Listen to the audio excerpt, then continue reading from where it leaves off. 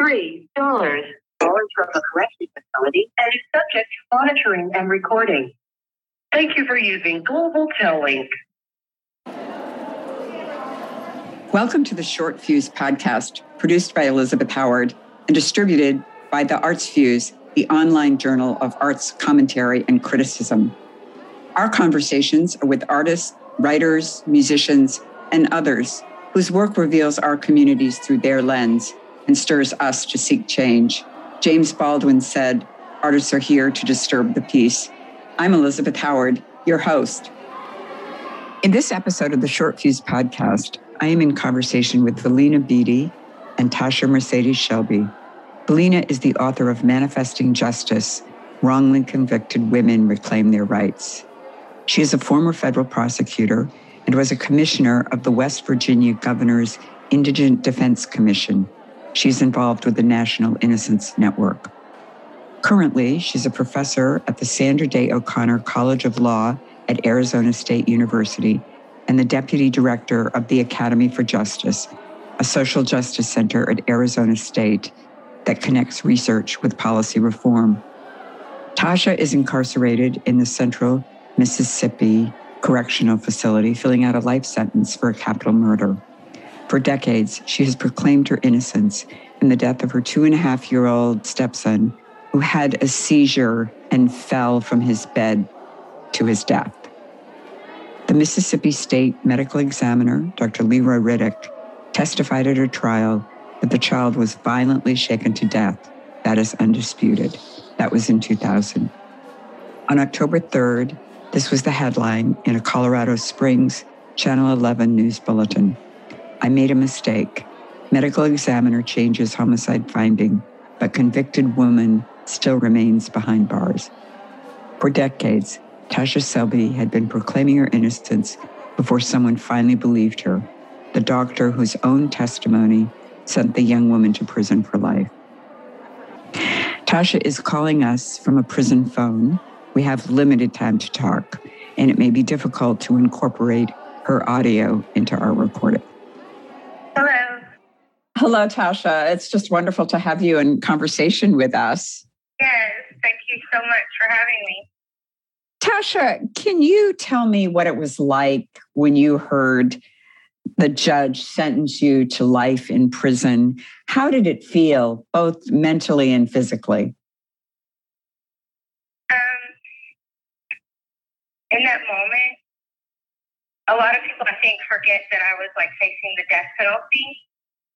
All I kept thinking was that, because they had came back with a guilty verdict, so the sentencing took place the next day.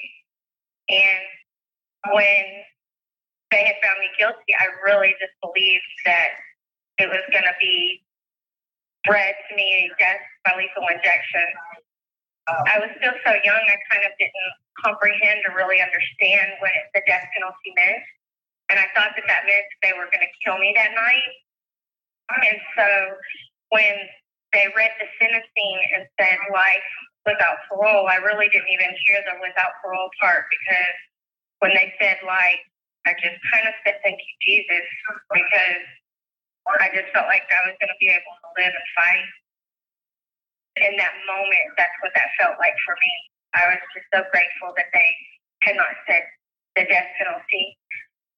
My body did feel weak. I remember feeling my knees kind of buckle a little and feel like I was going to fall. I was holding myself up with my hands on the desk a little. So yeah, it just kind of felt like, thank you, Jesus, because I wasn't going to die that night. In my mind, that's what I thought, I understand you've written a poem, or that you wrote a poem that evening. Could you read it to us? Sure. I think I actually brought it with me.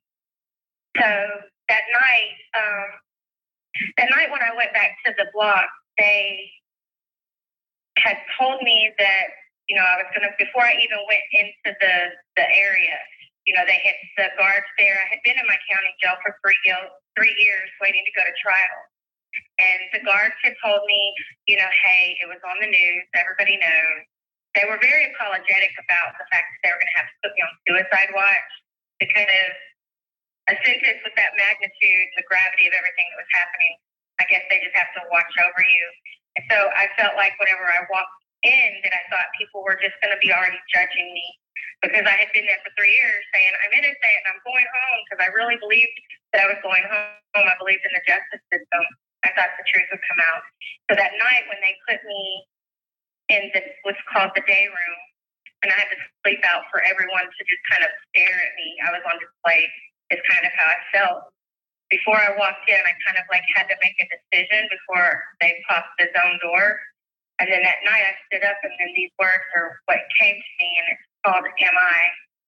And it goes, when I started to walk in there with my head hung low in shame, I had to reconsider, for I know I'm not to blame. And though this journey I will walk is a new one I've never known, I'll walk with pride, my head held high, for I'll never walk alone. I felt your arms around me. My strength will come from you. You gave to me my family who believes in me too. So thank you, Jesus, for believing in me. While others may point and stare, my back I'll never turn on you.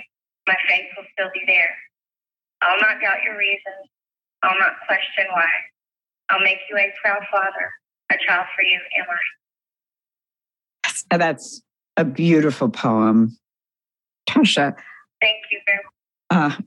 When Alfred Woodfox walked out of Angola, Louisiana's notorious state penitentiary and the largest maximum security prison in the United States, it was his 69th birthday. It was February 2016. And he had spent 43 years on the inside, most in solitary confinement in a 6 by 9 foot concrete cell, for a murder that he didn't commit. Probably the longest serving American in solitary confinement. And in his book entitled Solitary, My Story of Transformation and Hope, he writes that this being in prison had tested his mental fortitude to the limit. It had made him search into reserves of compassion and resilience he never knew he had. And he also wrote about the importance of prison routine, since every day is the same. You learn the routine, you learn the culture, you learn to play between the lines. How do you get through the years? How do you understand time? I follow Mr. Woodfox. You know, his story, his compassion and what he was able to give back to the world before he passed away recently has definitely been a source of inspiration for someone like myself. But yeah, you do. What he said about the reserve really resonates with me. I feel like in each of us, there's something inside of us that we don't really recognize, that we don't know that it exists until we have to call upon it. And you have to find the way to get into that and carry on. Time for me, I still feel like sometimes that time has slowed down so much for me. And at the same time, it's gone by so fast, if that makes sense. You do get caught up in the routines and you have to walk the lines of prison. You have to, bow to their every whim. And I feel like I've seen my family's life continue to move on, but I still think of my children as so young. I still think of my siblings as so young. And yet here they are, they have children and have had marriages. And it's very hard to find the bridge to connect what has moved forward out there, yet has felt like it's just still in here. And then sometimes I feel like I've never even lived life in the free world. I feel like my whole life has been inside of a prison. That makes sense. How old were you when you were first incarcerated? I was arrested on August 13th, 1997, and I was 22 years old. And then I sat in my county jail for 3 years waiting to go to trial and then was sentenced at 25 to life without parole and have been in the prison since then. So I was 22 and I'm 47. Tasha, you write that you want to rise with strength, beauty, acceptance, forgiveness, and love. Helene Flowers, the artist and creative who was given 2 life sentences when he was 16 and labeled a super predator and is now doing extraordinary work on the outside, told me he always felt in his core that he would be great. That he just felt it would take time for him to get out. It was creativity, writing, and reading that kept Helene strong in prison. What Valina has told me that you've been doing a lot of writing as well, and that you've had a number of educational opportunities in prison. The educational part only started coming basically to the degree of a college level education, was introduced into my life in 2016. And it's kind of where I kind of really just recognized my abilities, my capabilities, and my voice, if you will. I've been writing since I was like 11 years old. My brother, Jacob, when I was 11, had given me a diary for my birthday. And he was like a 6-year-old kid, and he got me this cute little diary, and it had a key, and I just thought, wow, that's cool. I can write my thoughts. And so that's kind of what sparked my writing. And people in my life have always told me I could write, but I didn't believe in it myself until about 2016. And I was able to write in another format, which was the essays that I began writing. And being prompted by, thought-provoking questions and responding to these.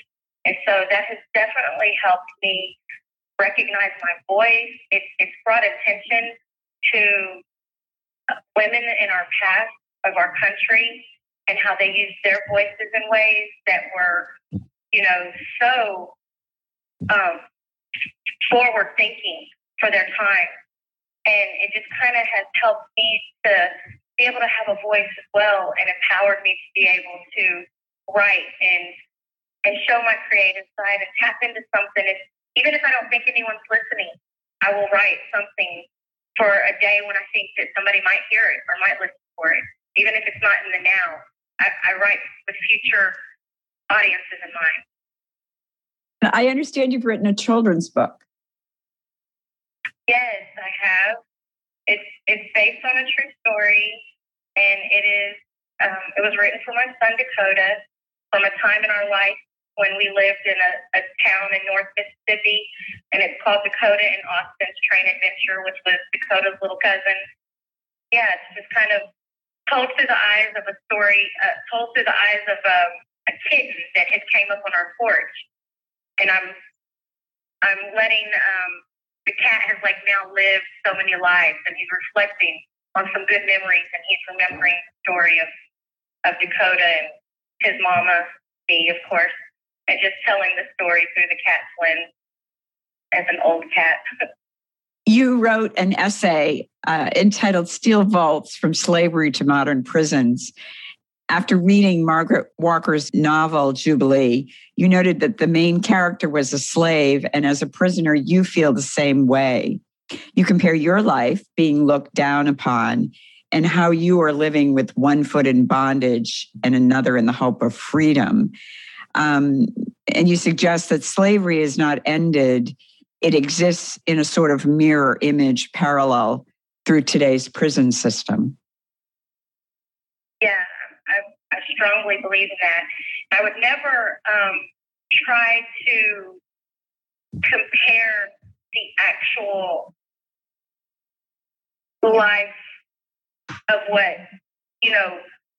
slavery looked like in that time. But there is definitely, parallels from the point of view that you are in an endless battle, in a war for freedom. You feeling like you can't see any light at the end of the tunnel. You are labeled a social pariah. You are looked down upon. You are, told what you can do, when you can do it. All of these things, there's such a resignation of the punishment and the experience of the daily degradation and the attempts to lower the self-esteem and the mental capacity. And I just really feel very powerful that slavery is not over. It comes in many shapes and forms. And I feel like that's what America especially uses this as not a form of rehabilitation, but retribution for sure. You must form wonderful friendships with other women in prison, since I think it must be, when I think about time and we think of how we mark time, and all of us had a chance to kind of look at this through COVID for those 2 years, that those things, birthdays, anniversaries, weddings, those markers that pull us through the narrative of our lives. And you don't have those, but you, in the same way that we do, but you must have them. You share one another's feelings. Oh, for sure. You do create bonds here. You feel a connection from the similar struggle of just living day to day inside of this place. And there's one particular woman who she and I have completely done. She's from the same county jail that I am from. And we were both just kids when we were, locked up. She was locked up 29 days before me. And so this woman, her name is Tara Bolton, and I have spent more time in a surrounding and in a life with her than I have ever spent with anyone in my family that is blood or otherwise related. You do become a family. It's like right or wrong, good or bad. Time takes effects on you differently from each person to the next. And there's no right or wrong way to handle this situation. There's a better way, but everyone has to do it how it works for them. And you form these bonds, even if it's someone that you don't necessarily agree with everything about their lifestyle within this place. You can look out and recognize this same person, and it feels familiar, and it feels comforting, and it feels, I would never want to call this place home, but being able to see someone that you've known and shared so much with, that feeling feels like home. And I understand that actually when you leave prison, you cannot communicate with the people who are left there. That has been the narrative for a long time, but I tend to lean towards, I'm going to fight for that. How do you forget people? You can never forget this. This is a part of who I am. These women have become a part of my very existence.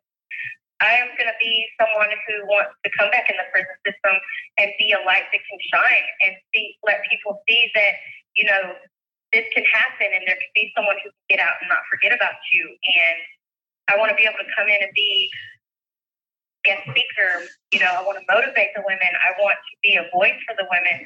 And I tend to know who I am, and I'm going to do that. That is a fight I'm going to carry on with me beyond these walls.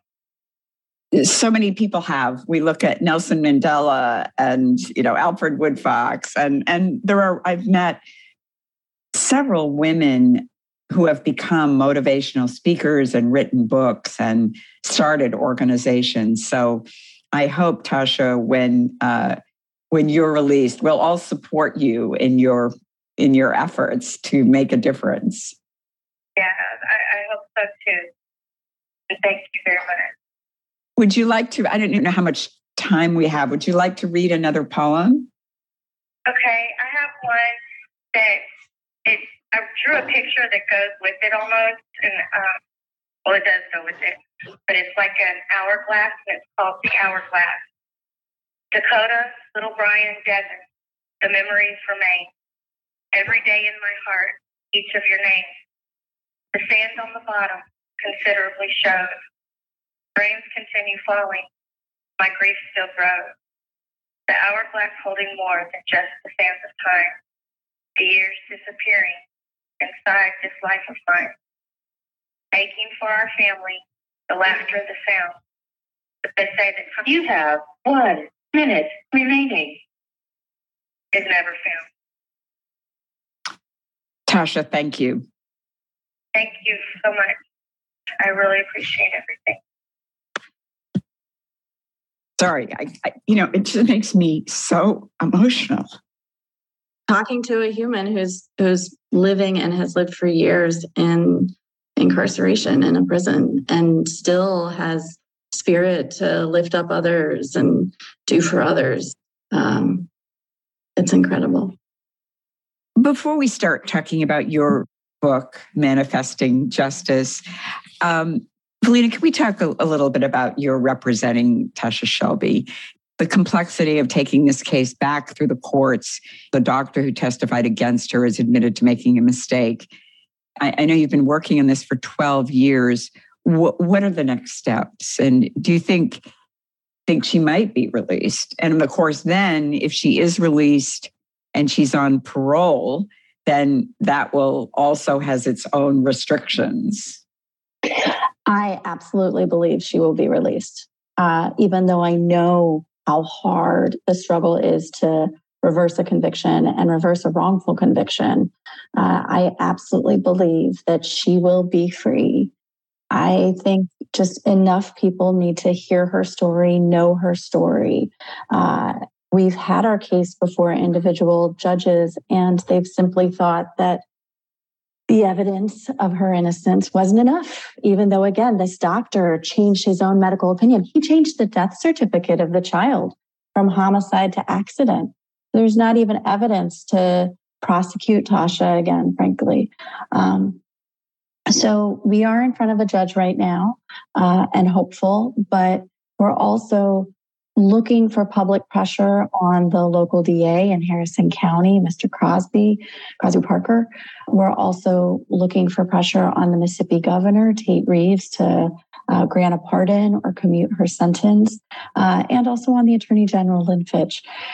So we're trying many different pathways. And Elizabeth, thank you so much for allowing her to share her story and also share her personal self as a writer and as someone who really does look to not only grow her own education and self, but to help others. Such a struggle. Gay Wally, a writer, has published a novel entitled Prison Sex. She has a friend who was in prison and she visited him regularly. That was the nonfiction part of this, but her novel is looking at relationships. Yet I've read that visiting rooms in women's prisons are very different from visiting rooms in men's prison. You know, women support the men perhaps a little bit more than women support other women. Have you found that? So I will say in the West Virginia Innocence Project, and I've heard that this has been true with other projects and conviction integrity units, we frequently hear from women who are writing in about men who are wrongly incarcerated and writing in for justice for these men. But we much more rarely get letters in support of women. And that's been sad for me to see, that we just don't see that same collective support for women who are incarcerated that we do for men who are incarcerated. Yeah, and particularly since they are mothers, so that you have to see, the children there. You have to, this is a different relationship. Well, and I'm so glad you said that, because in most states, there's one women's prison. So that could mean wherever the mother is located, she could be 5 hours, 7 hours away from her children. While for men, they can be at prisons that are closer to the family. It's a real struggle for mothers who are incarcerated. Valina, your book was difficult to put down. And I was actually reading it the weekend I attended a Black Panther Film Festival and watched a documentary on the Angola 3. I actually had an opportunity to meet Alfred Wood Fox at the Fortune Society in New York after his book was published. And he exuded peacefulness. He was gentle and peaceful. His voice was so quiet. It was almost difficult to hear him when he spoke, but I thought that probably he tuned out the noise, and that's where this soft voice came from. But you began your career as a federal prosecutor. How did you go from being a prosecutor to becoming an advocate for the innocent and then helping exonerate wrongfully convicted clients? Well, my journey on this started in college when I was a rape victim advocate.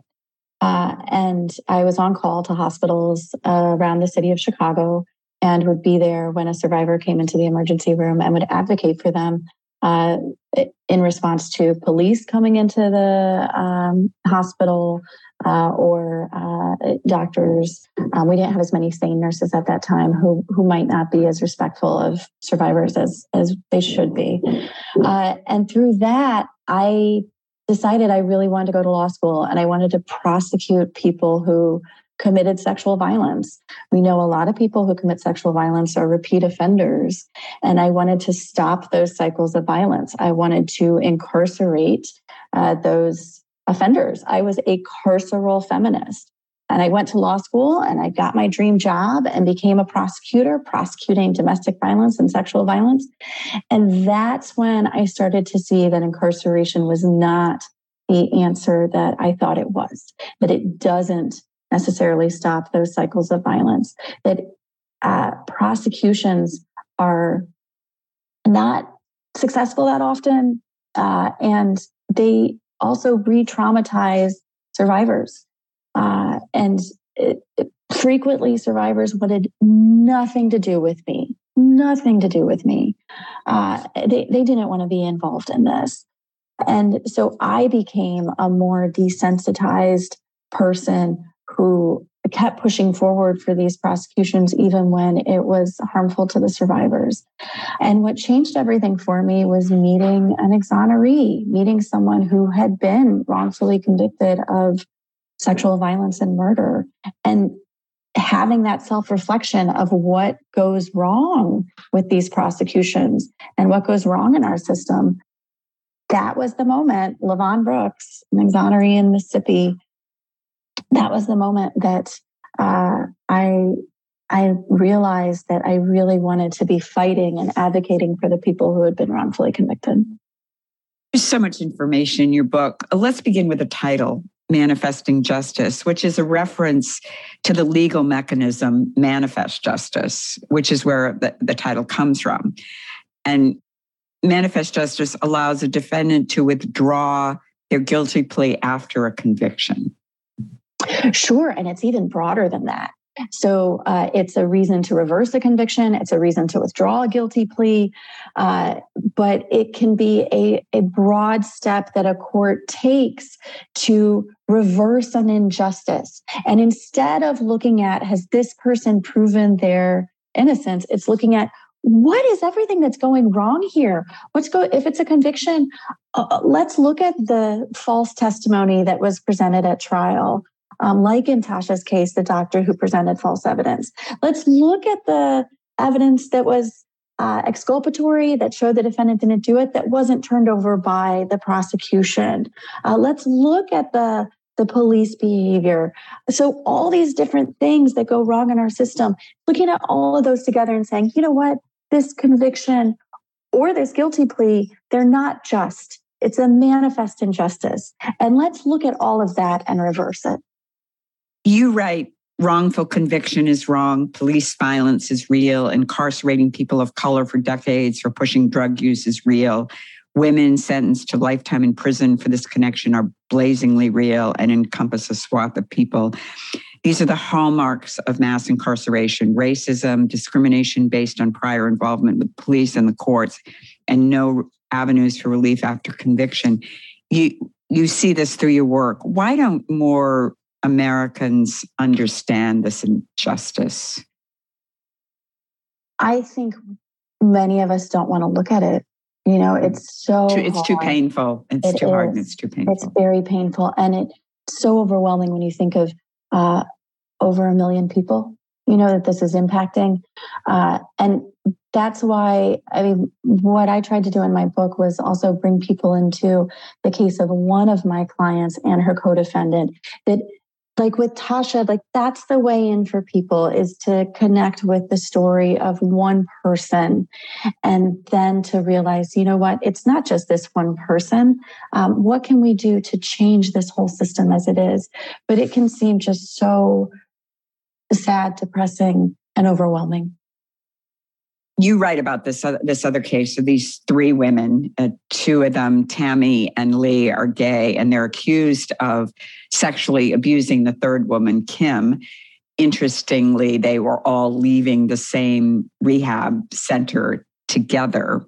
And it's clear the way you describe this that they are not guilty. I mean, you read it and you can understand.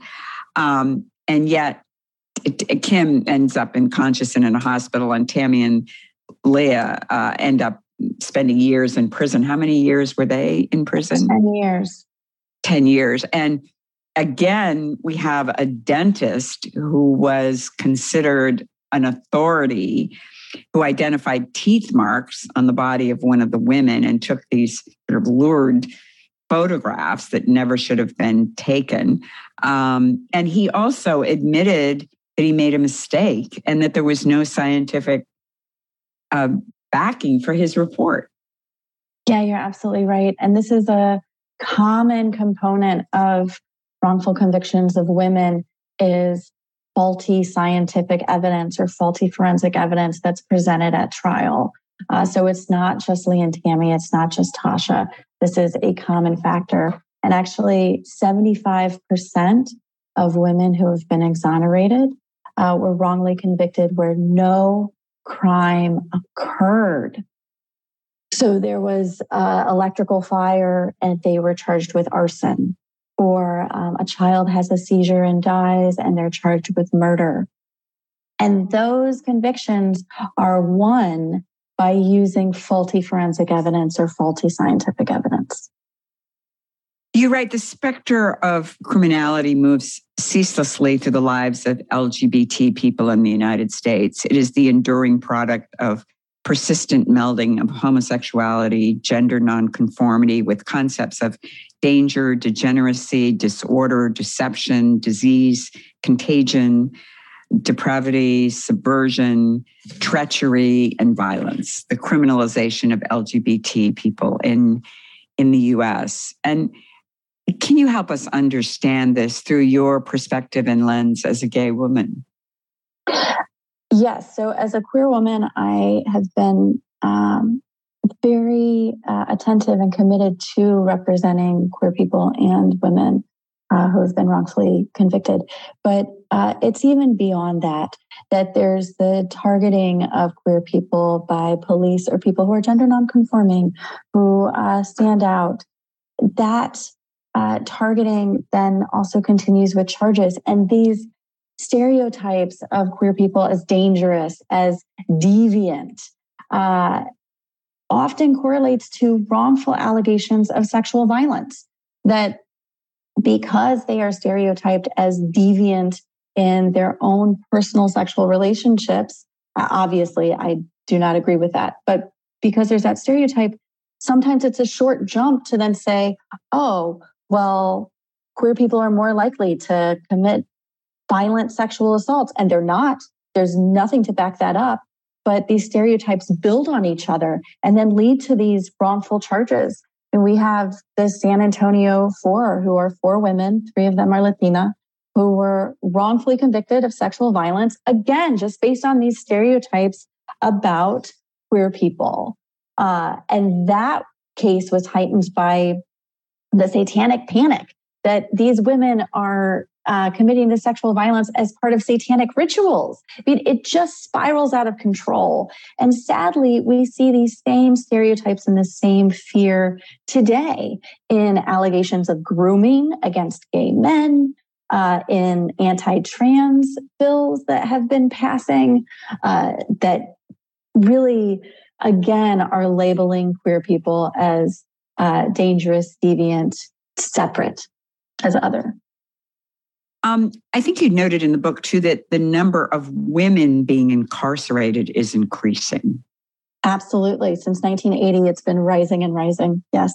Do you think that's because women have more power, more opportunities to do things now? No, I think it's because we incarcerate more people in general. So the incarceration rate has gone up tremendously. I think it's because of the war on drugs.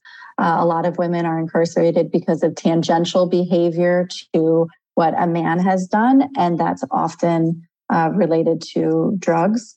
So conspiracy charges where a woman is the go-between in a drug deal, or is driving a car, or agrees to get packages at her home. A lot of those convictions are sadly tangential to a man and what he's doing. And frankly, often the woman will get a harsher sentence than the man does. What do you think it will take to really reform our system? I think it takes acknowledging that we have other paths to address cycles of violence, which was my initial concern as a rape victim advocate and as a prosecutor. There are other paths to address violence in our communities. And for nonviolent offenses, what is incarceration doing for drug offenses? I mean, is that stopping people from using controlled substances? Is that helping people who have substance use disorder overcome substance use disorder and addiction? What is our system really doing? There are other solutions. And we've seen a number of states and prosecutors' offices that have been looking at other solutions. So I encourage that. I encourage us seeing incarceration as not the end-all, be-all solution for all of these social problems. People commenting on your book have said that it will showcase women in the innocence movement, educate readers about the system, lead to reform. Are you hopeful? Yes, I am. Every year, there's more and more people who are exonerated. Every year, it becomes more common for people to realize, wow, you know what? Yes, there are tremendous problems with incarceration, and I'm going to believe you that you didn't commit this crime and you have evidence you didn't commit this crime. I just think there's more and more power behind innocence work, and that carries over to, well, we should change our prisons. We should really change our whole criminal legal system.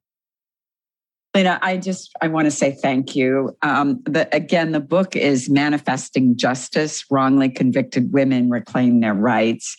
And you can find it on the Short Fuse podcast website, which is just shortfusepodcast.com.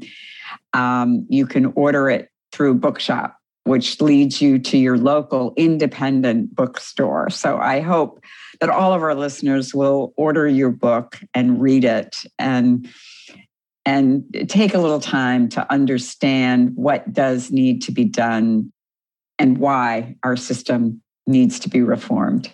Thank you, Elizabeth.